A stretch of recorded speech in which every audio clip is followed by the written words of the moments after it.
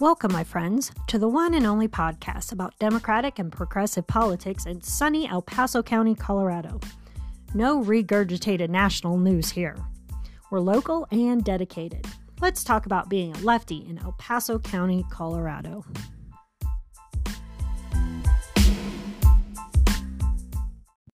Today's episode is about House bills and House resolutions that you will see happening this legislative session at the Denver Capitol.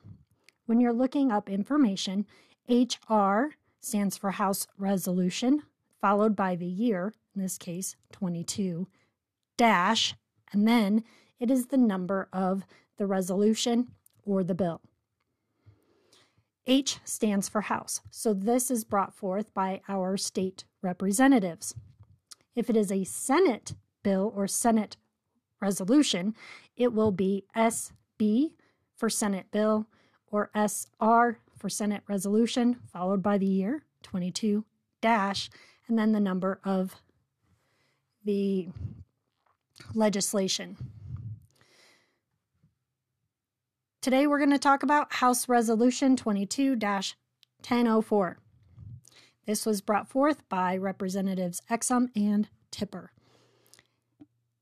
This was an urging to our federal Congress to adopt voting rights legislation to show support from Colorado that we want voting rights legislation across the entire country and support from the state of Colorado.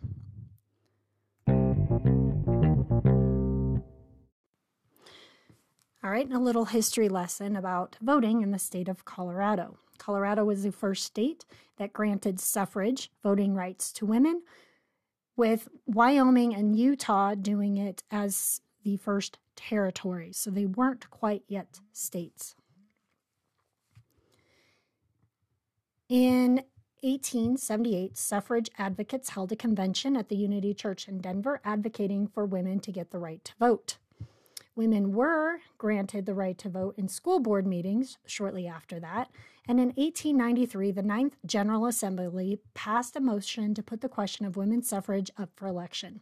As a result, the Colorado Nonpartisan Equal Suffrage Association was integral to the 1893 referendum. It was a grassroots coalition of women's organizations, churches, political parties, charity groups, unions, and farmer alliances. Having no members or money to their name, the organization toured around the state rallying for support. Their campaign pivoted to directly address the women of Colorado. And it said, "Women of Colorado, do you know the opportunity that is before you this fall? Do you know that there is a possibility you may rise to legal equality with man?"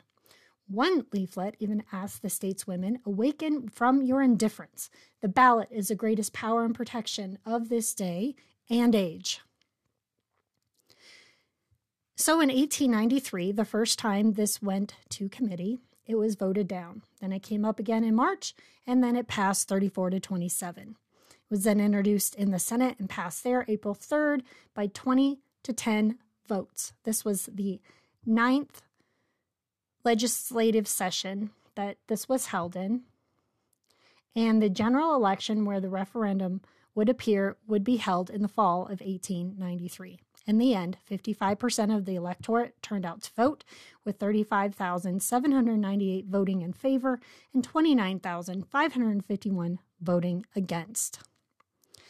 The federal legislation, the 19th Amendment, passed in 1920. Thanks to the efforts of Alice Paul and many other women who based all of their coalition grassroots organizing with getting women the right to vote. According to the El Paso County, Colorado Clerk and Recorder site, we have the following information about Colorado voting and the law. Colorado has a voting system which facilitates accessibility for all eligible electors and also registering and participating in elections unencumbered. El Paso County is committed to ensure transparent, fair, and accurate elections. Our award-winning election staff serves the citizens of Colorado to guarantee their voices are heard by exercising their democratic right to choose local, state, and federal governments. Colorado has a voting model comprised of mail ballots and voter service and polling centers.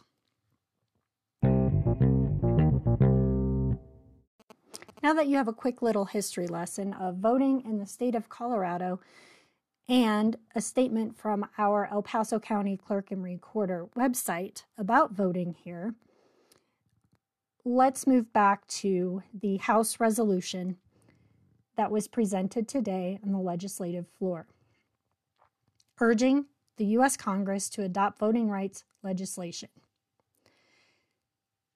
That is a very commendable thing to do. Colorado has always been the state to lead in voting access. Then we had Representative Dave Williams from El Paso County, House District 15, try to add an amendment to this resolution, and I'll read it to you, quote, "Thank Representative Ron Hanks and the millions of other Americans who joined him on January 6, 2021 to exercise their inalienable rights as enshrined in the First Amendment to the United States Constitution to speak peacefully, assemble, and seek redress from their government in order to secure our elections and protect the sacred right of every lawful vote to be counted." End quote.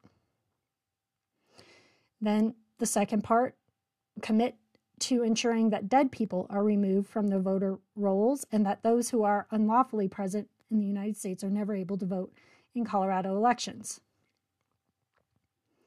End quote. None of that makes any sense.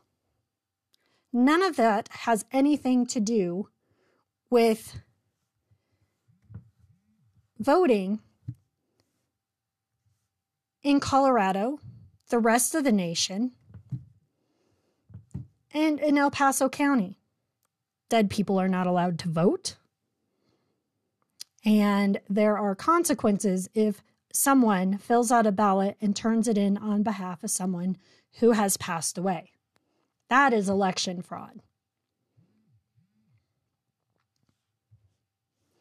So that amendment did not pass to that resolution.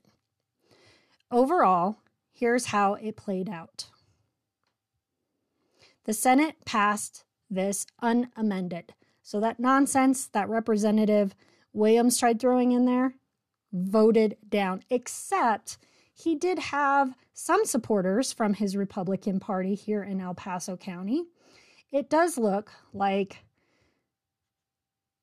besides William, Pico, Sandridge voted in support of this nonsense.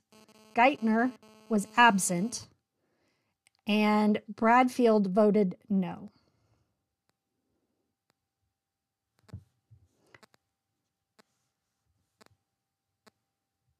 Senate passed this unamended.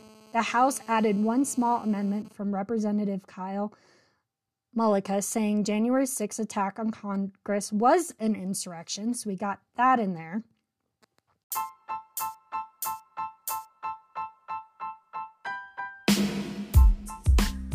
Thank you for listening to Lefty in El Paso County, Colorado. I'm your host, Liz Rosenbaum.